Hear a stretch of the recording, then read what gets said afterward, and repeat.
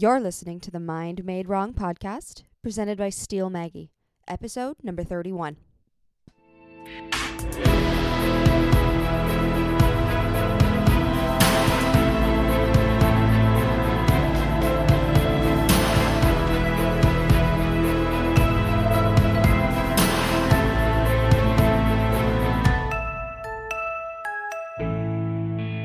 All right.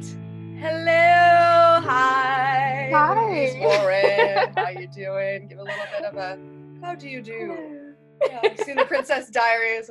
How are you doing? How are you? This is the way a queen waves. You're so good at that. I'm like over here like, oh, I'm just gonna roll my wrist because that feels really good right now. I was changing my strings last night. I'm like, shaking that all out. You gotta stretch, dude. Yeah. I mean, I saw that movie in like 4th grade, so it's like in my God. psyche, you know, like those like root movies, you know, in your emotional Take development me as a back. preteen. Yes. Yeah.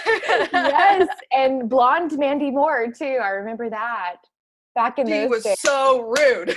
I Oh hated my her. gosh. I know. Well, you were supposed to, which is so strange for her because she just seems so sweet in real life. Like just my vibe from her. But yeah, I agree. That one made an impression on me too. I was in love with Michael Moskowitz, you know, Oh like my is it gosh, Moskowitz? yeah. Yeah. Yeah. And I always thought he was cute, and like I realized like the guy that you're supposed to think is cute is like the Josh guy, and like I watched that movie very recently over, and I was like, this is like that early 2000s epitome of like hot, and he's not hot at all to me. It's like he's just gross. We completely. People like listening like at the beginning of this podcast. It's like, what are y'all talking about? But that's okay. We're talking about movies today. We're talking guys. about Princess We're Diaries, and hacking that's it. so important to us. But anyway, let's talk about you. This is your interview. Let's get your socials and what you're all about Sure. immediately, right off the bat. Sure. So I'm a life and a creativity coach through my business called Rare Gym. So that's raregym.org. And you can find me as Rare Gym Coach on most socials. My music is louisewarrenmusic.com. And I give you my websites because that will contain all the social links that your heart could desire. Right. And it's just so much easier just to give you one link and let you find your preferred method of contact through there. I always include all of them anyway in the description box and all that stuff. Awesome. That works too. I love it when people do that.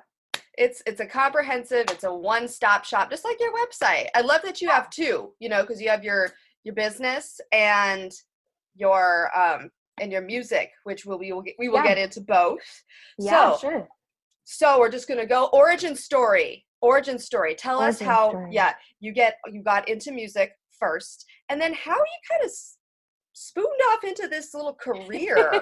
That spooned off is great. I just made that up right now. Spooned off. I love this so much. I don't know what that means. Spooned off. Well, my first visual for that is like you're eating ice cream and you like spooned off into another thing of ice cream and you're like Neapolitaning that. That's Neapolitan. Like this is amazing. you got multiple flavors. The Baskin Robbins type of deal. Yeah. We were so made for this. But no, I feel like we were like immediate friends. Like guys, like everyone listening, like we had a preliminary call and it was just like, you know, it was like, oh yeah, like we've known each other for like years. It felt like that to me. Absolutely. I'm like, that is probably the easiest call I've ever done in my life. You know, when you're talking about your business or you're talking about heavy stuff like your healing, you're always a little nervous. I think with anything I do, I'm nervous. Like I'm just an anxious person and I tend to just be that way, period. So you're always a little bit on edge when you do something new or speak to a new person, but no, you were great. It's been such a fun thing to get to talk to you and to be on this podcast. So I couldn't be more excited to, you know, have a call number 2. But yeah, so yes, score for both of us. All right, yes, both teams. Okay, yeah. So my backstory and my origin story for sure. It all started in 1990.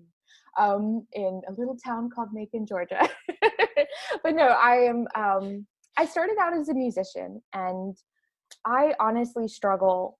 And I know this comes across as, one of those people saying this, but I honestly struggle to think of a time period that I actually started writing music, because it was just such a huge part of my life from a very early age. I always tell people that I was the kid that retained that desire to make up a song about everything. Because I really truly think we all do that. When you watch little kids, they're just going through life like that. They're creating in so many different ways. And then as we get older, we tend to do things that we're taught to do rather than things that we're instinctively excited or moved or engaged by. And we're more aware of the outside looking in than we are about how the inside moving out feels, I think. So I was one of those kids that retained that. And just really, it was everything to me. I would sit there for hours with CD covers, and back in the day with CD covers, and just read who wrote what, read all the lyrics, read where it was produced, everything. I was obsessed with it. And I always wanted to be on stage too, but I didn't really start performing until I was about 9 or 10. And I had already been like accumulating notebooks of songs and little ideas here and there that I wanted to write and create. And it just kind of morphed from there. I started doing talent shows. I started being in plays, doing musical theater. And then when I was 13 years old, yes, then I was 13 years old, I picked up the guitar for the very first time. And I had played piano, I played other instruments, but when I picked up the guitar, I'm like, this is my home. This is my baby. Like, I felt so at home on that instrument, and just, I would lay there for just hours strumming it with my head to the body of it, just listening to the vibrations. It was super soothing to my nervous system. I would just do this all the time. And that led to learning chords, that led to learning what I needed to do to write on it. And that was really my only interest at first, was to get far enough on the guitar that I could start writing music with it. Same with piano. It was all about the writing to me, and less about the playing, though I always wanted to be really good on them too. For me, writing has always been the way that I communicated best, and the way that I processed things, and the way that my super hypersensitive kid self was able to cope with life. Because I definitely have always identified as being highly sensitive, emotional person, and I needed that growing up. So I started playing guitar, and I was writing better than I ever had before, and really growing in my craft on this instrument because it just felt right for me. And then I took a few lessons with the guitar teacher to get better. He wanted to hear my music because my mom knew him and told him that I wrote all the time. And he's like, well, I'm not going to let her get away with not playing this for me. And he heard it, and he was such an encourager. And he challenged me to go and do an open mic night. He said, you're going to go do the next one you see. And I had to be out of state to do this. I'm not kidding you. My family went on vacation, and I was like, great, this is perfect. No one will know me here. And there's no chance that if I, mess up really bad, that it's going to like be seen by a classmate or, anyone that would mock me forever with it, except for my family, which they just, they come by it naturally. But yeah, so I played out, and the very first open mic night I ever did, I was just absolutely received so beautifully. It was a magical, magical moment. Like, the people in the crowd were super supportive. They were like screaming, you're amazing, keep going. And it just, to have that experience, I was just hooked. I was like, okay, this is such a wonderful way to get started with all of this. And to have those encouragers early on were life-changing for me. So I started gigging regularly. And I hit this point when I was probably about 22, 23, where I just was dealing with a lot of anxiety. And some of it related to music because, it's a tough industry. And if you want to do it professionally, or you do it often in any capacity, whether it's as a hobby or not, however you define what you're doing, it's still a difficult thing to constantly put yourself out there and be so vulnerable and work on your craft and feel bad at it for a couple hundred months. And then all of a sudden you like something and you're like, well, I'm pretty good. And then you're like, wait, I don't want to feel like I'm pretty good because then I'll stop growing. There's all these ups and downs that go with that. But what really had cracked me open was a super stable, healthy relationship. Of all things, right? Like you'd think, once I find this wonderful relationship that all is set for me and that, we'll have this super awesome partnership. But the thing was, I had a lot of, healing work to still do that I didn't realize was there for me. And a lot of just anxieties and fears came up for me in the form of getting something that I really wanted out of life, which was strange because I always thought, and we're always taught, that if we get what we want, everything's going to be fine and we're going to be happy and that's going to be the end of it. But here I was spiraling into this huge anxiety meltdown, not able to sleep or eat, and nothing was really quote unquote wrong. And I was so thrown. Because I'm like, what the heck is going on? Does anyone else feel this way? Am I alone in this? And that's what made me reach out and discover the world of therapy, discover the world of coaching. And I just started following a few key coaches like Connie Chapman and a few other that have morphed into different businesses right now. So I don't really think that they'd still be around. But they started talking about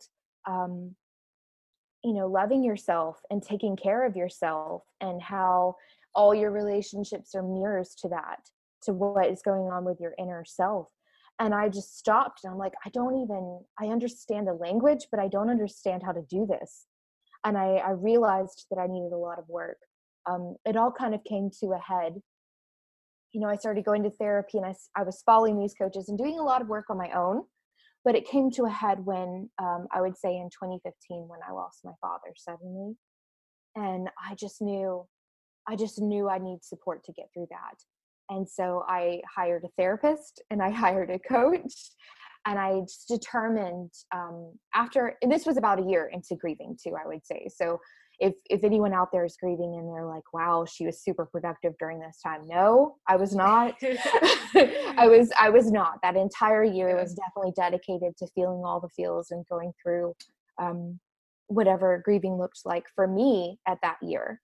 But I reached 2016, a year later, and I'm like, when you go through something like that and you lose somebody suddenly and life changes for you pretty drastically, I think that you have a new appreciation for your time here.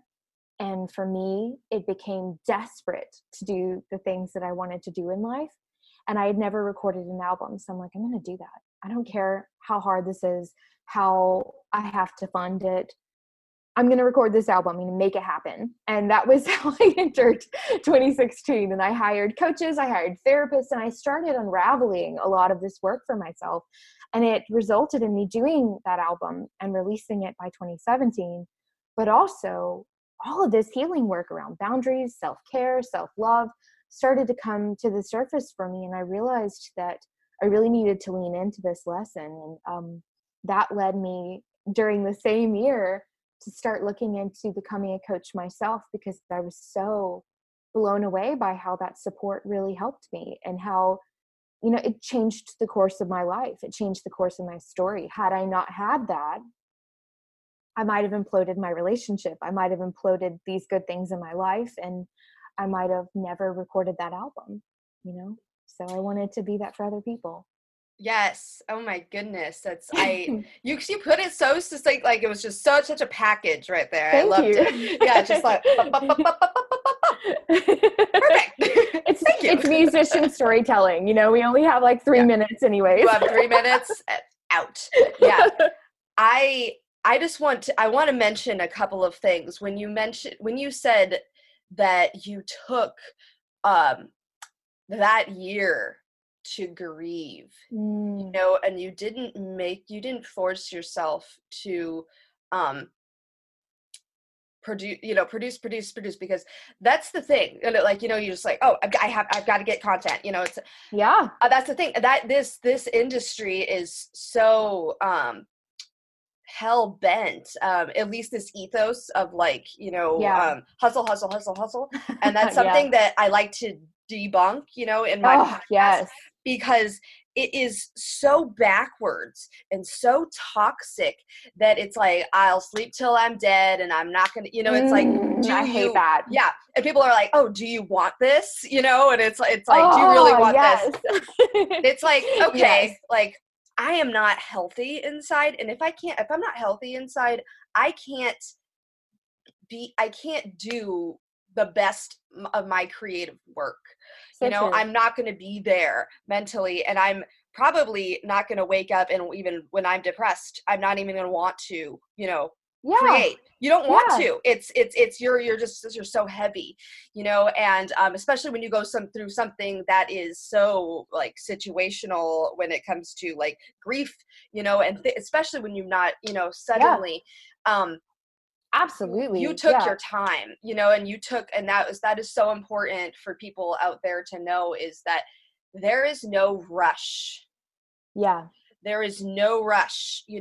What is going to happen is going to happen. And yes, you do have to make steps. You do have to take your at-bats and stuff, but It is so important to really respect your emotions. And that's what I love about you, is that you went through such a process to actually just dismantle all the things that and we're going to get into it, that dismantle all the things that, the beliefs that you had from childhood and from your family things. And then the other thing that I wanted to say, what was it? It's gone. It's okay. It's okay. No, it's absolutely okay. No, I got it. It's that you really used these resources, and that you weren't, going to therapy is also something that people don't talk about. It's like, oh yeah, I have to have, my problems are, it's like, oh, it's first world problems. Like you shouldn't, whatever, but it's like, no, I'm still a person, I do have these advantages, but it's like, oh, well, you're having so much problems that you have to, get help, and there's a little bit of a shame. There's a lot of shame too. Stigma. That's out. Don't like it. Out. Totally out. I'm with canceled. Absolutely. And I think that I had a wonderful experience with a coach named Madison Headland in her group called Awaken Her Soul. It's a group coaching program that I did, and I've done a lot of them. This has just been like my journey over the past couple of years, is to really lean into this work. And one of the best things that I learned from her group specifically was that you don't have to have a breakdown to want better for yourself. You don't have to reach rock bottom to want something greater for yourself. And she does a lot of similar work around worthiness. And that was such a life-changing moment for me to realize that. But for me, it did come in the form of, okay, this reached an uncomfortable point, because had it not, I probably wouldn't have changed, because I was so used to tolerating so much and taking it on and being that person that would self-sacrifice and being a bit of an emotional martyr for other people. I wasn't really taught how to be there for myself. I wasn't really taught how to support my own self. I was raised and taught how to support other people around me, and to be the good girl, and to be the one that was taking care of everyone. Southern expectations. Yes. And it's still crazy. And the people who were teaching me this were taught that. So it's not, there's no blame here. It's just a structure and a system that's working against us, especially women, where you're taught constantly to lean into other people's needs. And I think that there's so much value in compassion and empathy and loving one another. But if you are not loving yourself, then you're just draining. You're draining a resource that isn't there. You're tapping into, the reserve tank, and you're going to blow a fuse at some point. I don't care how level-headed you are. Like, something's going to happen in your life, and it's going to reach that rock bottom point. I've seen it 1,000 times with women, especially who are caregivers, or they are just that figurehead in their lives where they're always taking care of other people. And the reason that happens is not anything like they're bad or they're awful or, oh man, they should like be able to take this better, like we tend to tell ourselves. it's that, of course, you know, if you don't care for your car, it's going to break down. If you don't put fuel in it, you would not expect it to make like a 300-mile trip, would you? No, you wouldn't, because it's not possible. And I think that we need to rethink how we treat ourselves, because it's equally not possible for us to be able to perform our best, write our best, connect deeply with ourselves, show up the way that we want to show up in our relationships. None of this is possible if we don't refuel ourselves. Absolutely. I have, you know, as I experience bipolar type 2, my levels of self-esteem are sometimes like grandiose, you know, and then other times I am like worm, you know, I'm absolute shit, you know, and you know, sometimes I feel like Jesus, you know, and so you know, it is sometimes rough for me to feel like a consistent sense of I am actually valuable as a person, and I have intrinsic value. And you know, I preach this all the time because I want it to sink in, you know, to my listeners. I want it to sink into me. You know, and that's part of this podcast is my own therapy. And so I want to talk about, I want this to be more of like a two-parter, because I want to hear from you when you realized, you know, that you kind of, my big question in, you know, the beginning, close to the beginning, is, was there ever a moment in your life when you felt like your mind was made wrong, as per the theme of this podcast, and how did you go about the process of making it right? And you've started to tell us a little bit about that already. Oh yeah.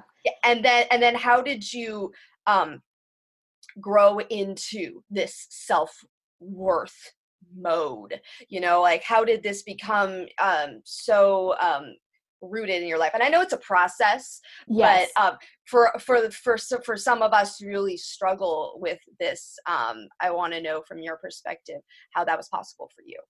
Absolutely. Okay, so first I want to say we teach the lessons we need to learn the most.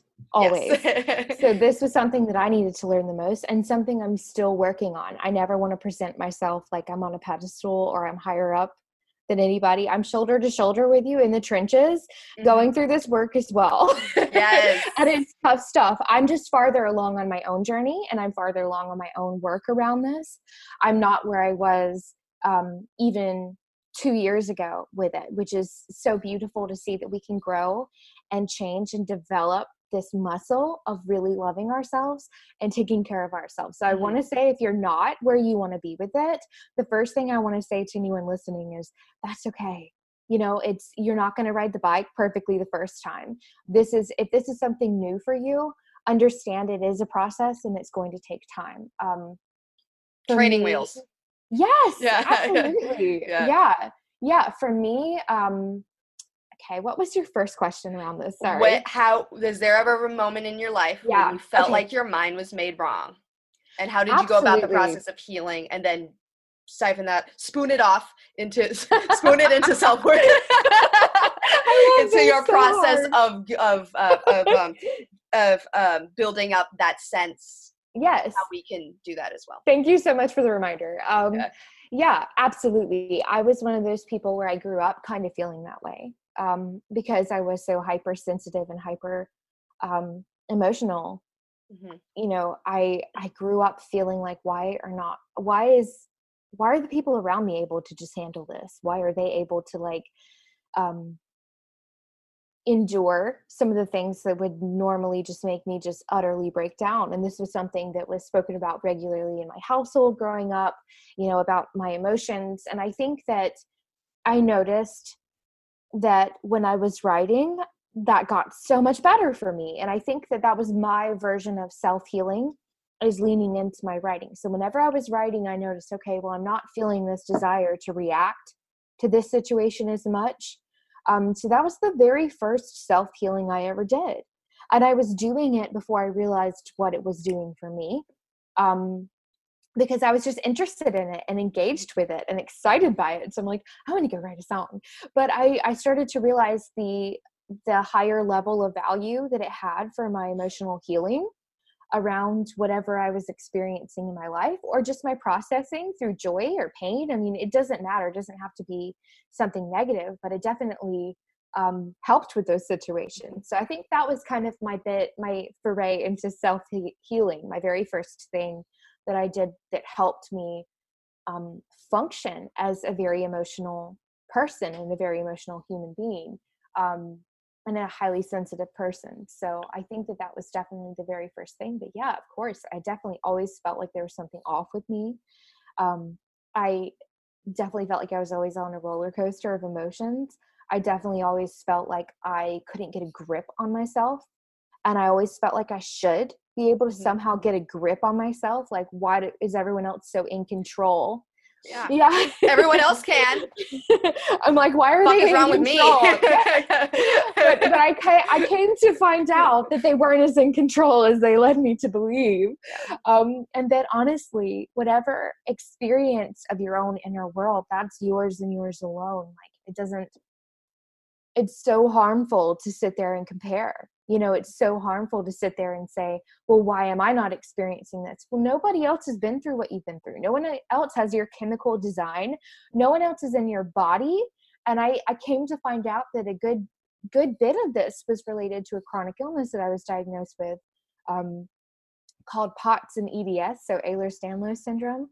And there's been a few musicians and stars to come out lately as having this, which has been super fun to watch. So good. Yeah, it's nice to see that awareness and go, oh my gosh, me too. I'm experiencing this. Thank you for talking about it. Which is the beautiful thing about this podcast, is that being able to talk about this and take that stigma and shame away and be able to have a resource and provide that resource for people who feel like their minds are also made wrong, or they're going through the harder part of this. Like, that is so amazing that you're doing that. And I love that our culture is moving towards that. Thank God. It's about time. It's about time. And I'm about so time. Yeah, I wish that this was happening when I was growing up, because then I think that when I experienced anxiety and depression, that I wouldn't have shamed myself so hard, or been like, well, why can't I just be productive? Why can't I get this done? Why can't I function this way? Why are other people accomplishing so much and farther along, quote unquote, than I am? And this is stuff that still comes up in my life today. And it's definitely a journey. But I think the positive thing that I did, you kind of already touched on, it's leaning into the available resources. It's leaning into coaches. It's leaning into therapists. It's leaning into podcasts, books, whatever it takes to make you feel like you are seen and heard, and other people have a pathway for moving through this, the better, because it does take away the shame around it. When you know that even one other person is going through what you went through, you feel like you can be supported in that moment. So I think that was a huge part of my healing. Internally, some of the stuff I did was just starting to listen to my needs and deliver on those needs, and not shame myself for needing something, like pouring into myself as much as I was to other people. That was a huge part of it. Okay, absolutely. I know that we talked about journaling, that we're both heavy journalers, and you brought out that sense of self-awareness of those needs. Yeah. And you noticed that it helped through your art and through your writing. So can we talk a little bit more about that process? How today, I want to hear about your kind of most significant struggle today, when you're still going through those. Sure. Yeah, absolutely. Writing is my number one way of processing everything that I deal with. If I'm not writing, I always notice a dip in my mood, and I always notice that I'm not where I could be if I was opening that valve. And it always looks a little different. Mm-hmm. The way that I do it is I just sit down and I let whatever wants to come out. And I don't judge it. I turn my critic side off, for sure. That is something that I have been extremely adamant about, because I've noticed what a difference it makes when I sit down and I just let myself rewrite, and I let myself pour into whatever I'm doing and whatever I'm feeling. And I don't edit it or judge it or do anything with it until it's completely out on the paper and it's completely where it needs to be. And I do the same with my journaling. It's free writing. It's not judging. It's not editing. It's not anything but moving the pen across the paper and allowing myself to speak my truth. And through that, it's been amazing what change can come about, because I truly believe internally every person knows what they need and every person knows what's best for them. And writing allows us to engage with that deep inner knowing and that deep inner self. And it's like talking to a friend. It's just a way to channel that. It's just a way to channel that conversation so you don't feel really awkward with two chairs sitting in a kitchen going, all right, I'm going to sit in this chair and have a conversation with the other person in the chair and I'll just switch sides. I've heard people use that exercise before and it sounds so cheesy, but honestly, like whatever you need to do to converse with yourself and talk to yourself like a friend, it happens to be writing for me. It happens to be that way of connecting best. I know some people get in their car and they drive around and they talk to themselves, and that works for them. Yeah. But I think anything that we're doing that connects to ourself is innately going to be creative work. You know, it's deeply creative work, because I feel like when we tap into that deep part of ourself, it just wants to express in this world. You know, it wants to live it to the fullest, and it wants to be vibrant and explore everything that this life has to offer. That's usually a common denominator, I would say. I remember that you talked about noticing patterns in your life, and you said something that was so brilliant. Patterns show us what is wrong, but they also show us what is right. Yes. And I want to kind of talk about maybe an example of a pattern that you've noticed recently that you can expound upon. I don't know if expound is a word. Yeah. Honestly, I've been thinking it is. Right. Okay. Like, I feel like it should be expand upon, but like expound is Sound. like it's explain, such an interesting word. I want you to be, if you can show us a pattern. It's okay if you need to take some time to think about this. Sure. Yeah. But I love giving examples, you know, in this podcast, because they can kind of trigger, you know, some thoughts of our own. It's like, oh, I never thought about that way. Yeah. Yeah. So take your time. We'll cut it out. So like a pattern that I've discovered through writing, through my music. Yeah. So many. Yeah. So many choices. Recently.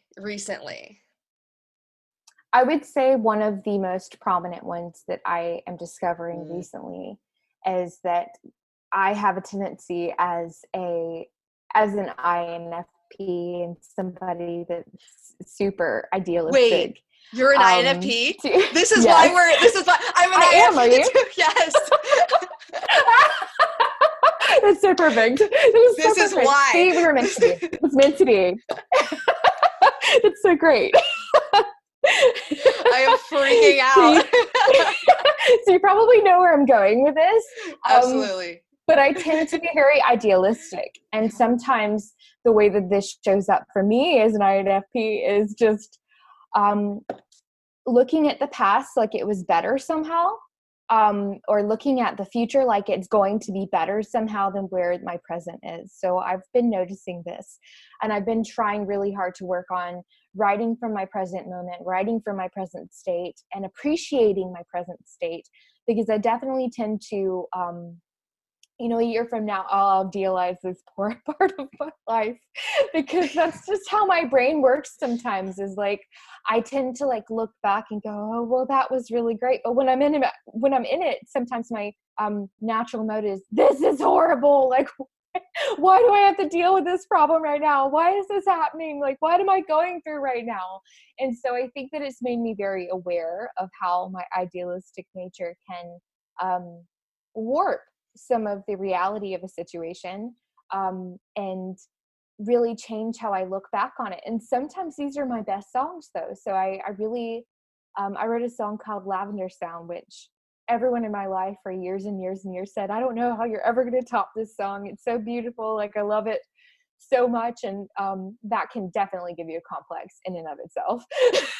It's like, okay, excuse me. It's like there's no level. I hate that. I hate that. It's just like, and I wrote it at 21, so I'm like, I can't cap here. Like, please, God, no. And it's like, I want to keep getting better and better and better. But they definitely loved that song. Every person I played it for, I haven't received a lot of negative anything around it, which is cool. But it's also one of my most idealistic songs, looking back on a time period where I was doing a lot of growing. But in the moment, that growing didn't feel like how I wrote about it. Didn't feel like growing, did it? Yeah. It didn't feel like this beautiful, transformative, giving to my personal self,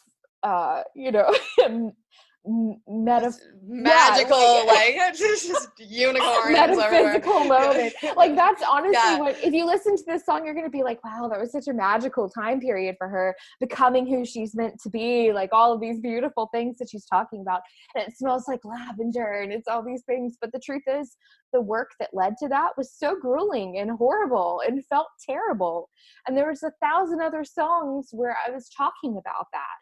Mm-hmm. But I think that I have this tendency to lift things in like this magical realm of like untouchable idealism. And I think that the pattern that I've seen with that is like, that's a beautiful way of processing what was and what may be. But also it's okay to breathe into the present moment and be where you are and acknowledge the good and the bad and the gray areas. And I think that sometimes in storytelling too, we want it to be good or bad. We want us to be either having a good emotion, a bad emotion. Like we tend to categorize things like, this is a happy song, this is a sad song. And I think that you can have plenty of happy, sad moments. Bittersweet. That's my bread and butter. Yes. Yeah. Yes. Yeah. And I think that's a really interesting place to write from. Way more than pure nostalgia and happiness, or like having layers of emotions only adds layers of beauty to your work. There's nothing wrong with being completely human and completely what you are in that moment. And you don't have to idealize it. So that's definitely one of my present patterns that I'm unraveling. We're all shades of sepia tone, we're all shades of, yeah. I don't like shades of gray because then I just think of like the terrible book and movie, So it's shades of sepia now or sepia. I don't know. It's like that phrase is unusable now. Shades of gray. It's like, thanks. It's like, well, I can never say that again. Forgot the author's name. Yeah, but it's like, thanks. People used to say, thanks, Obama. I want to say thanks, whatever her name was. Yeah. Like we deserve our gray tones back. We deserve our monochrome. Shades of monochrome. You've got, I don't know if it's me, but you got a little bit of oh my gosh. Oh, it's like a rainbow thing. Yeah, like a rainbow effect. Sorry. I was playing with it for a moment. I'm like, that's kind of cool looking. I'll stop now. I'm keeping that in the video. It's like not. Hold on, I got to find the right angle. It's a filter. There you go. Oh, that's really pretty. That's very pretty. Okay. Thank you. So absolutely, I really want to highlight that growth is, first of all, not linear. Yeah. And if it feels uncomfortable, then you're probably doing it right. Yes. Growth is not glorious. It is a messy. No. It is feels bad. In the arena, Yeah. it's that's that beautiful quote about being in the arena and not being the critic. In the arena, we praise the people who are doing that. We praise the people who are working hard, and when we look at them from the outside in, we're like, wow, they're just awesome, they're killing it. But the inside experience for them may not be that way. You know, so many people that I talk about who have been mentors for me or who I've looked up to, you listen to them actually talk about an experience, and it's not this beautiful, easy thing all the time. Growth is never going to be one set way for each person. It's going to look differently for every single person, and it's probably going to look differently from one time period of your life to the next. You know, what worked for me in 2016 may not be how I grow now. And I think that it's okay for this process to change and to morph, especially in creativity too. When you're writing and you're creating things, it may not come the same way that it used to for you. And it's okay to explore whatever might be working in the now. It's okay to evolve. I mean, we're supposed to. Yes, we're supposed to. You're doing something right if it's not coming about the same way. Or if it is and it looks a little messier this time, you're doing something right. If you're just in your process and you're showing up for it, that is all you have to do. Just keep showing up, keep being present with it, and the process will take you through what you need it to. You know, it'll lead you through the journey. You don't have to guide it or be in control of it at all.